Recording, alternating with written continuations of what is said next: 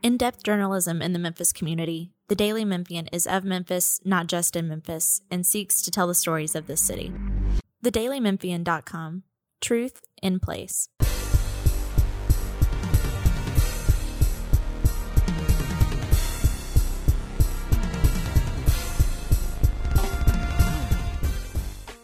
Welcome to the Daily Memphian Tiger podcast. Today, I'm Jonah Jordan. Today my guest is Christian Fowler from Go Tigers 247, and we're going to be talking about National Signing Day and the Memphis Tigers game this weekend against Wake Forest. Christian, how are you doing? What's up, Jonah? Thanks for having me on today. Absolutely. So National Signing Day is come and gone. Memphis is done. 15 signees, 14 high school players, plus one transfer, a couple of JUCO guys sprinkled in. So what did you think of yesterday? I thought it was a great day for Coach Mike Norvell and the staff to be able to get 15 guys as early signees and to go ahead and get them locked down is huge. The biggest part of it was clearly flipping Jaleel Clemens, 3-star defensive end from Starkville High School from Tennessee, and getting him to sign with Memphis. Getting a flip is one thing to get somebody to commit, but they actually got him to sign yesterday along with his teammate Rodriguez Clark. So to get those guys and the other few highly rated defensive ends, so I think Coach Mike Norvell and his staff really killed it yesterday. Yeah, they really prioritized guys on the defensive line and outside linebackers. You mentioned Jaleel Clemens, who out of Starkville, Mississippi, and then Rodriguez, and they got a couple more targets out there, but they hit the pass rushing pretty hard. Why do you think that is? I think partly because I've talked about this a bunch, that they need guys to come in and fill that depth at defensive line because they don't really have a lot of guys who can play, and you're playing O'Brien Goodson a lot of snaps, Joseph Dorsey a lot of snaps. What do you think? I'm kind of in the same boat with you there. The pass rush actually improved a lot this season with Bryce Huff stepping up and getting 9.5 sacks going into the bowl game. But you still need depth. Like you said, 3 guys mainly play those 3 defensive lineman spots, so it gets tough rotating those guys in and out. 3 to 4 guys, like you said, with Dorsey as well. So they need depth there. I think all 5 of their top signees yesterday on the defensive side of the ball were all defensive ends, and those guys are really interchangeable in the system. It depends whether they want to put them at outside linebacker or defensive end. So they got some highly rated guys that could come in and help right away, and then that kind of goes back to getting Coyote Oladell from Auburn last year. So the defensive line is going to look a little bit different. Outside linebackers are going to look a little different, but they definitely improved their pass rush. Yep, and pass rush, that means we get to talk about my favorite signee, my favorite over the last 2 or 3 years, Cole Mashburn. Don't roll your eyes. Cole Mashburn, Norman, Oklahoma, defensive end, outside linebacker. Mike Norvell dropped it on his radio show last night. Not many people know Cole can play tight end and fullback. What do you think? I know you love Cole. I've heard you talk about Cole ad nauseum ever since I started working with you, Jonah. So I know your love affliction for Cole, but he's really awesome. He really is a good player, though. Right now, he's the second highest rated. He was the highest rated player in the class for 3 months until Clemens hopped on board on signing day. But he really is. He's a big-bodied guy. He's not necessarily a pass rush specialist. He's very good in the run game as well, which I think is overlooked a lot by not necessarily coaches, but fans nowadays when it comes to pass rushers or defensive ends. They just look at the pass rush and they don't look how they play in run support. Cole's very good in run support, and like you said, he's a versatile athlete, and also he gets to come be reunited with his brother, Cade Mashburn.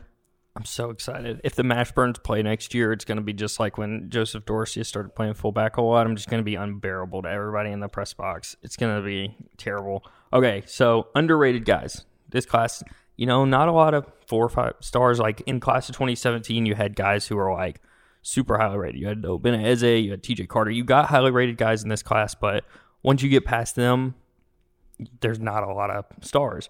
And, these guys, the coaches will tell you stars don't matter because they don't. These guys rely on evaluation a lot, and that's what is important. I have a sleeper pick, but I want to hear yours first. You want 2? I can give you 2 if you want that. Give me 2. I know they're not going to be the same one as me. Okay, so my first one is not necessarily the lowest rated guy, but he's somewhere in the middle with Sheldon Lehman. I don't think he's going to come in. You knew I was going with Sheldon Lehman there. But I don't think he's going to come in immediately or anything and start over Brady White. But he's a very good athlete. I feel like he's an underrated athlete at the quarterback position. He's gotten a little bit more height. He's around 6 foot now. But I was talking about it earlier. The 2 biggest things, when you look past arm strength and all those things, accuracy, for a quarterback is intelligence and confidence, and Sheldon Layman has both of those in a big way. He's very confident in his ability. His ball is actually really. I've watched plenty of his film. His ball is really good. He's got a good deep ball. Overall, he's just a very confident athlete, and that's one of my favorite things about these football players is how confident they are coming in, and Sheldon's certainly one of them. My second guy is Brian Thomas, the offensive lineman from Hutchinson Community College. He's definitely could be a big piece to this class with Trevon Tate and Roger Joseph both graduated and moving on after the Wake Forest game, so both tackle spots will be open. Brian Thomas is around 6'4", 310. He put on about 35 pounds this year of basically muscle, and he's somebody that I'll be looking forward to come in next year and have a chance at starting. He'll definitely get an opportunity, in my opinion, to play pretty early on. Him and Matt Dale both. For sure. We'll both get a shot because you're losing Roger Joseph, you're losing Trevon Tate. I think that right tackle spot will be between Dale, Joseph, and then my boy Scotty Dill. And then left tackle will be one of those two guys, and Obina Eze. See if Obina can finally go out there and do the dang thing. But my sleeper, Everett Cunningham. That's a guy right there, y'all. People need to watch out for. People need to learn his name. He's somebody who could potentially step in and be their best defensive end next year. He's long, athletic. Memphis is ecstatic to get him. They weren't sure. Like, he visited last weekend. He said he's going to put out his top 3. I don't even think I ever saw his top 3. He just ended up signing. Like, we were sitting in the forum last night, and it was like, oh, both of our phones started blowing up. Pull your laptop out. He's just really, really good. He's a guy Tennessee tried to get in on late and almost was able to. I bet if he had waited a little bit longer, Tennessee may have been able to seal the deal. Indiana, UCF, UAB, all 3 of those schools really wanted him, and those are 2 schools, especially at the end there, who really rely on their evaluations, who have made a living out of going out and getting guys like Everett Cunningham to come in and step in and produce right away. So I'm really excited about him. You mentioned Sheldon Layman.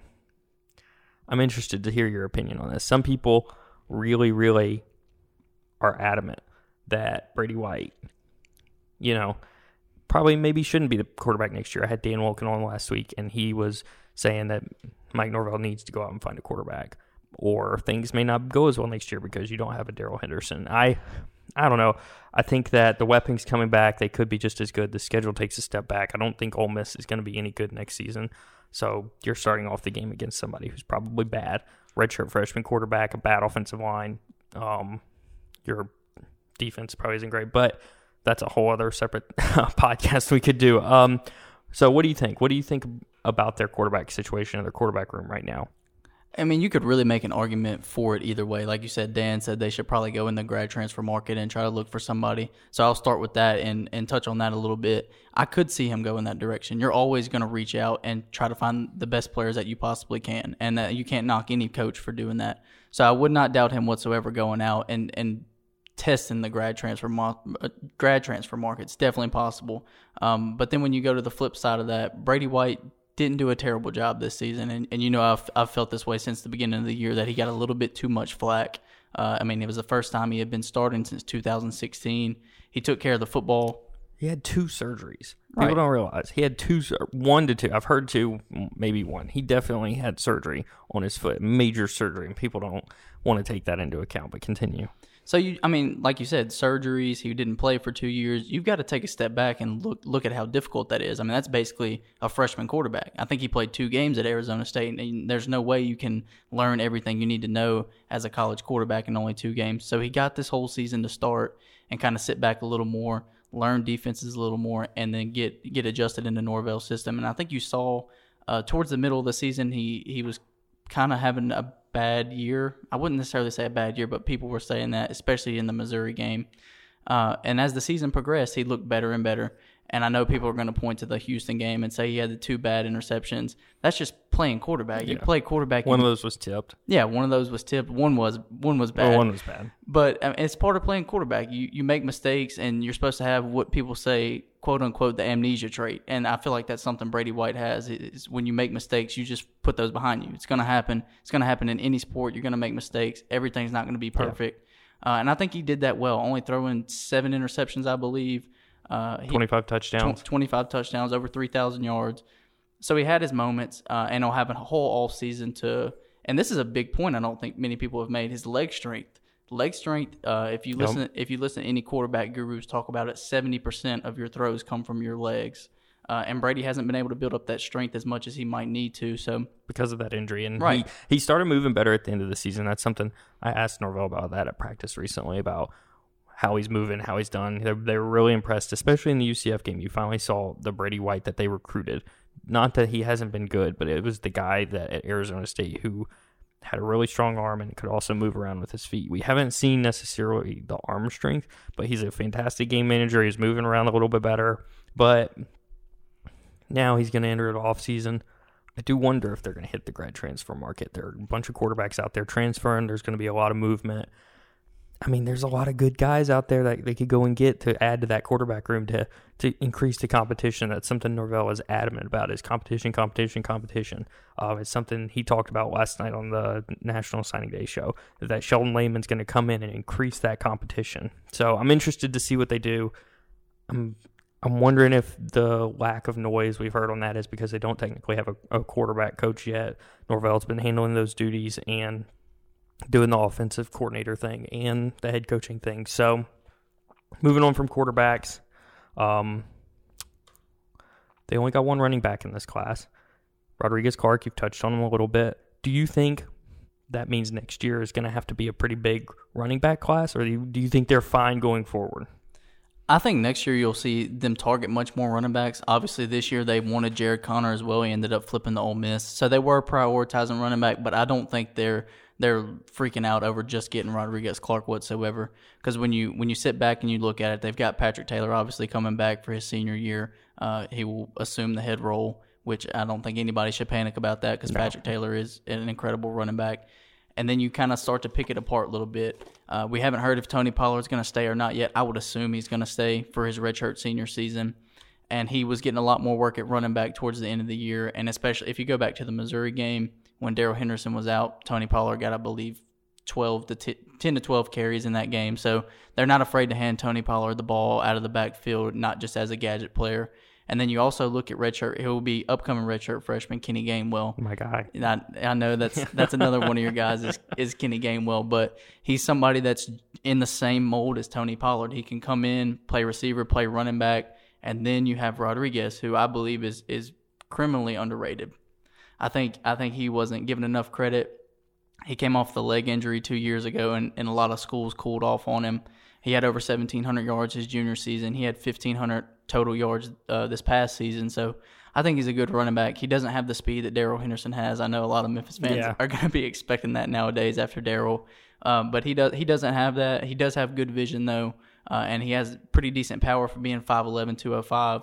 You know they'll put more weight on him. He'll probably end up playing about 215 or 220. So I like what Rodriguez brings to the table. But next year, once Patrick and Tony will be gone, both gone, then they'll have to hit the running back market pretty hard. There's a kid coming out of Briarcrest that's pretty good. I'm pretty sure he's already a Memphis target. They've had him in for an unofficial visit.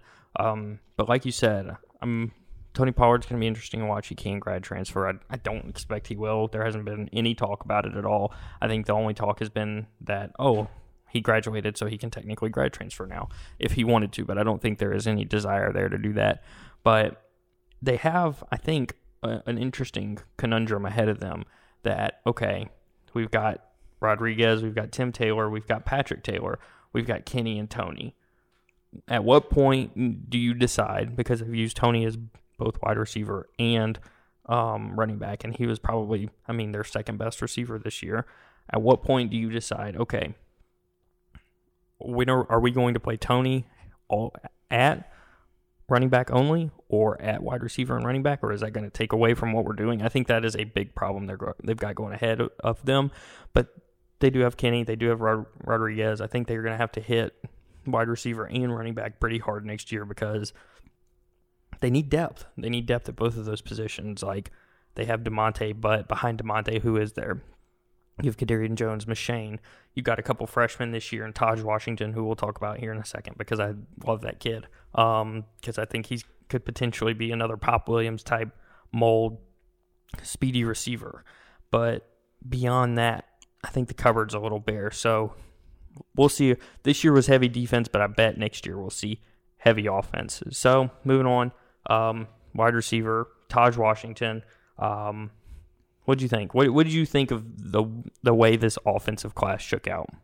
Well, starting with Taj Washington, like you said, 5'10", 170 pounds, not a big guy. But if you paid attention to Memphis football, you don't have to be the biggest guy or the strongest guy or even the fastest guy to make a difference. So I think Taj can make an impact down the road. I don't necessarily see him coming in as a freshman and making a huge impact. But for those that don't know, he's a return man, kick and punt returns. He's very good at both of those. And he also had a huge receiving threat this year. In his last game, he had 150-plus yards and 3 touchdowns. So he's definitely a dynamic player. He's somebody that you'll see get involved at some point down the road. And he, like you were talking about Pop Williams, he could be in that same mold. Punt returner, mainly use him on screens and stuff like that. So I could see Taj filling that role at some point. I think he's a little bit more athletic than Pop Williams is. So we'll see down the road with him. I would expect a red shirt there, though. And then to go a little bit more on the offensive side of the ball for this class, we touched on the offensive line a little bit, but I think that's the most important part. I think it's where this class on offense pretty much starts and ends with 3 of those guys that have been staples of this offense for so many years, with so many good offenses are now gone with Trevon Tate, Roger Joseph, and Drew Kaiser. I mean, that's 3 guys that have had probably 100 starts altogether, if not more. Yeah. I mean, they've all started every game of their career that they've been here. So those are 3 big pieces that are gone, and you have to fill those in. You've talked about some of the guys that could come in, but they have 3 offensive linemen in this class with Dale, Likes, and Thomas. So that was the most important part. I think they filled that pretty well. We haven't touched on Likes yet, but he actually has a knee injury. He has a knee injury that we wrote about the other day. He 5 to 9 months, ACL and meniscus. I don't even think he's gotten his surgery yet. I haven't asked. I think he was at his signing day the other day. He hasn't had his surgery. But yeah, he's going to be slowed down a little bit. But other than that, I think they nailed the offensive lineman. I mean, they knew they needed to hit that pretty hard. So we've covered a lot of guys that have signed, but I think an interesting part of this is guys that didn't, guys that are committed that have not signed. That you have Deshaun Watkins, 3-star athlete out of Nashville, Guy Madison, another 3-star out of Nashville, Travis Hopper, a local kid, another defensive tackle that, I mean, everybody really likes, but who had offers from Clemson, Auburn, a bunch of really, really good teams. And then Jalen Sims, Alabama outside linebacker who killed the Mississippi-Alabama All-Star game. And then I think he was expected to sign early, was he not? And then he killed it in that game and decided to wait till later. But that may just be more of a numbers thing. So guys that didn't sign, do you think Memphis is going to be able to hold on to some of these? Because I think it could be difficult. I mean, they've done this before where they push the numbers. It's going to be a small class. They signed 15 already. So they're leaving their best guys for last, which is how it goes. Do you think they could lose any of these guys, or any of these guys could end up not coming to Memphis? Looking at them right now, everyone looks pretty solid. Every one of them that I've talked to seems pretty solid. Once again, it's recruiting. It's fluid. It's nonstop. You never know who could get involved with these guys at some point, especially when you start getting more towards the February signing day, the national signing day. Teams are missing out on guys that they thought they had, or they're having guys flip that they were counting on having, and that's when they scramble and come to schools like Memphis and start offering their players and saying, come jump on board with us. So you never really know there. It seems really solid, and one of those players is possibly him and Jaleel Clemens are my 2 favorite players in the class, and that's Deshaun Watkins. It doesn't get much better than a 6'3.5" corner. Nope. It's the way that college football and football in general is trending now. With the bigger, taller, more athletic receivers, you have to combat that on defense with bigger, taller, more athletic corners. And it's something that you're seeing even Memphis do with some of the guys they signed on signing day, with guys like John Broussard, 6 foot, Gabe Rogers, 6 foot. So they're getting bigger in the defensive backfield. I believe Guy Madison's 6 foot as well. Yep. So across the board, you see them upgrading there at the defensive back position as far as size goes. But Jay Sean, 6'3.5", is a massive corner. I've watched him. I've watched plenty of his film. He has no problem pressing. He has no problem playing zone. And when you get a taller corner, the biggest thing is can he rotate his hips with those guys? Can he hang with those shiftier slot receivers or outside receivers? And as far as the eye test goes, from watching Jay Sean, absolutely, I've seen him flip his hips with some of the best kids in Nashville. So I'm excited about him. Hopefully they'll be able to hang on to him and be able to wrap him up on signing day. But I think he can make a difference immediately. Yeah, absolutely. I mean, you see the quotes from this kid. He's hyper competitive. He's smart. And he is 6'3.5". That's something Memphis has been trying to do for a while now, because when Norvell got here, the defensive backfield was small. and it's remained small. I mean, TJ Carter isn't the biggest guy in the world. Tito Wyndham, not either. Jacoby Francis, Timothy Smith, these guys aren't huge. And it was something that happened in the Iowa State Bowl game last year, is when they were faced with a guy who's like 6'5". All he had to do is, play bigger. Alan Lazard's a big boy. Yep, he's huge, and he just destroyed them, and it was a huge problem. So they went and prioritized Jalen Reed, 3-star out of Mississippi, a guy that I thought they were going to get for the longest time. Mississippi State had fallen away. It was like Memphis, Oregon, UTSA, and then I think Mississippi State came around back in the end, like a week before the late signing period, and we were able to swoop them away. Or Memphis, they would have one of those bigger corners, but they don't right now, and that's been a big problem that I think keeping Deshaun Watkins, if you can get him eligible, you can get him in, you can get him straightened out. Maybe a later type guy, but if you get him in, he's really, really good. Like he will play day one. Your 3 corners that you start day one are Deshaun, John Broussard, and TJ Carter. You're in a really, really good spot. Instead of guys roaming free in the secondary, maybe you're going to have a little bit less of that. I think safety play is just as important. I mean, you've talked about that a lot, that they struggle in the back end. I mean, those guys have also been injured a lot. Like Tyrez has struggled with injuries the last 2 seasons. Josh Perry too. And Sanchez Blake has basically stepped into a role. And then Carlito Gonzalez got hurt too. So if you come in with a fully healthy, young secondary that includes some of these guys, TJ Rushing is going to be a happy camper, man. It's a good problem to have with 3 to 5 guys at just one, at the corner spot that can contribute. So, like you said, it's a good problem to have. I will look for the secondary to be upgraded next season with these guys coming in. I mean, even if, say, something happened and they weren't able to get Jay Sean, to have a guy like John Broussard who's familiar with these systems, familiar with multiple defenses, come in and be able to line up opposite of TJ Carter. And a lot of people have talked about how TJ digressed a little bit in his sophomore season. Well, a lot of that is because he's wearing the weight of the world on his shoulders over there by himself with the safeties. I mean, like you said, the safety position was a revolving door this year with Tyrez, Josh, Sanchez, Landry Thomas. It was a different safety every week, it seemed like. I forgot about Landry. Yep, he's been out the entire season. So, it's difficult, especially in the secondary where you're not next to each other every play. Like, for instance, the defensive line, they all get to communicate and talk to each other on every play.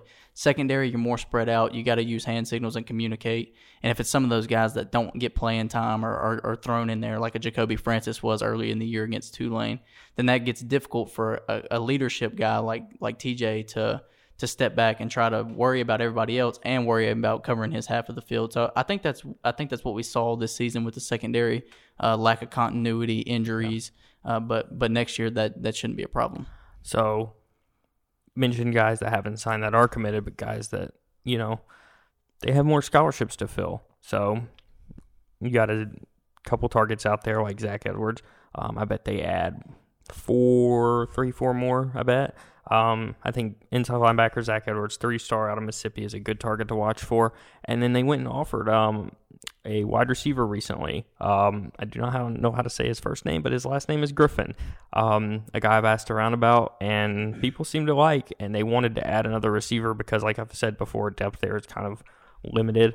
What are you thinking there on guys they could go and add before the late signing period?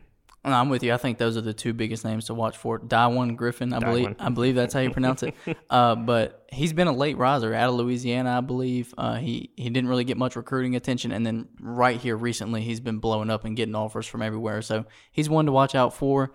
But also with those guys that kind of blow up late, you've got to watch for those big schools getting involved and coming in and trying to fill scholarships as well. So that always becomes a tough rat race to maneuver. So that'll be one that plays out over the next few months that we'll have to watch for. And Zach Edwards is what I would consider the number 1 target for the rest of the way. They got Clemens wrapped up. They got Clark wrapped up from Starkville.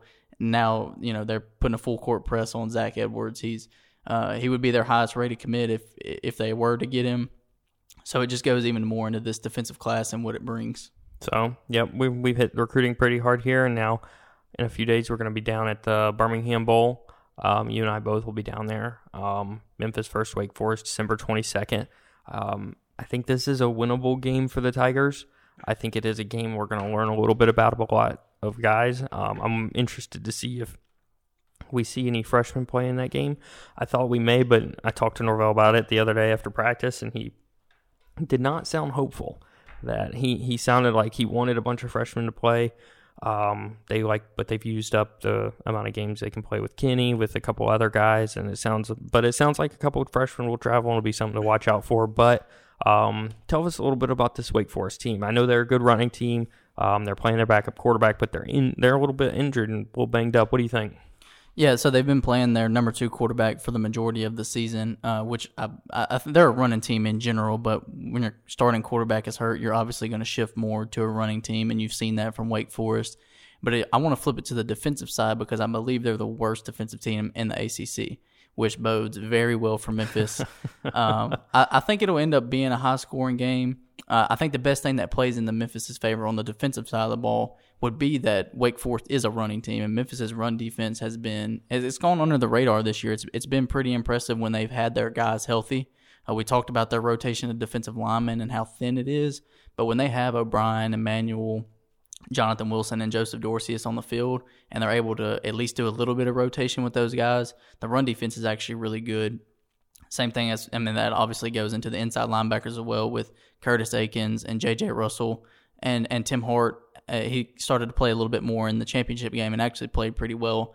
He's one that many people have been wondering about where he's been, but he played well in the championship game. So with Wake Forest being a running team, I think Memphis has the advantage there.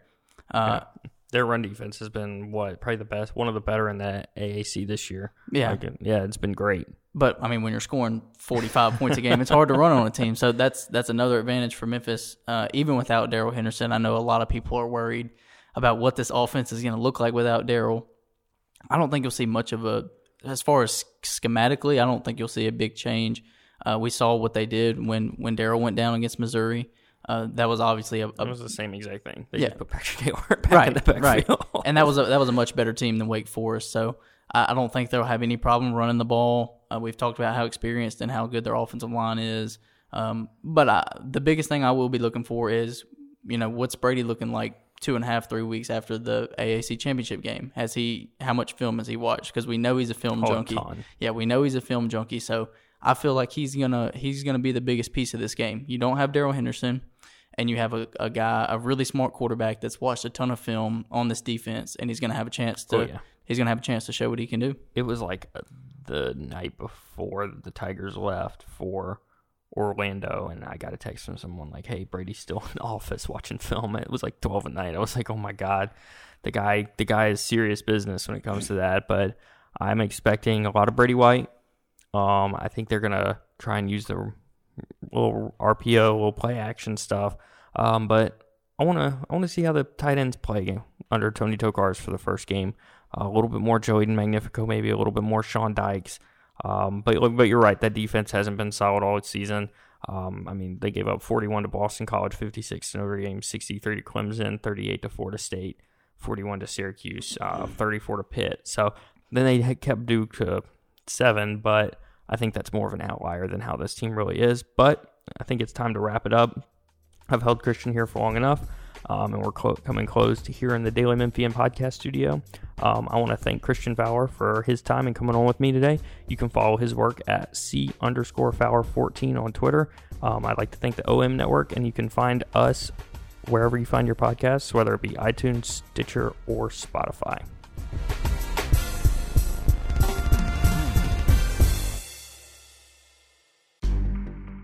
In-depth journalism in the Memphis community, the Daily Memphian is of Memphis, not just in Memphis, and seeks to tell the stories of this city. TheDailyMemphian.com. Truth in place.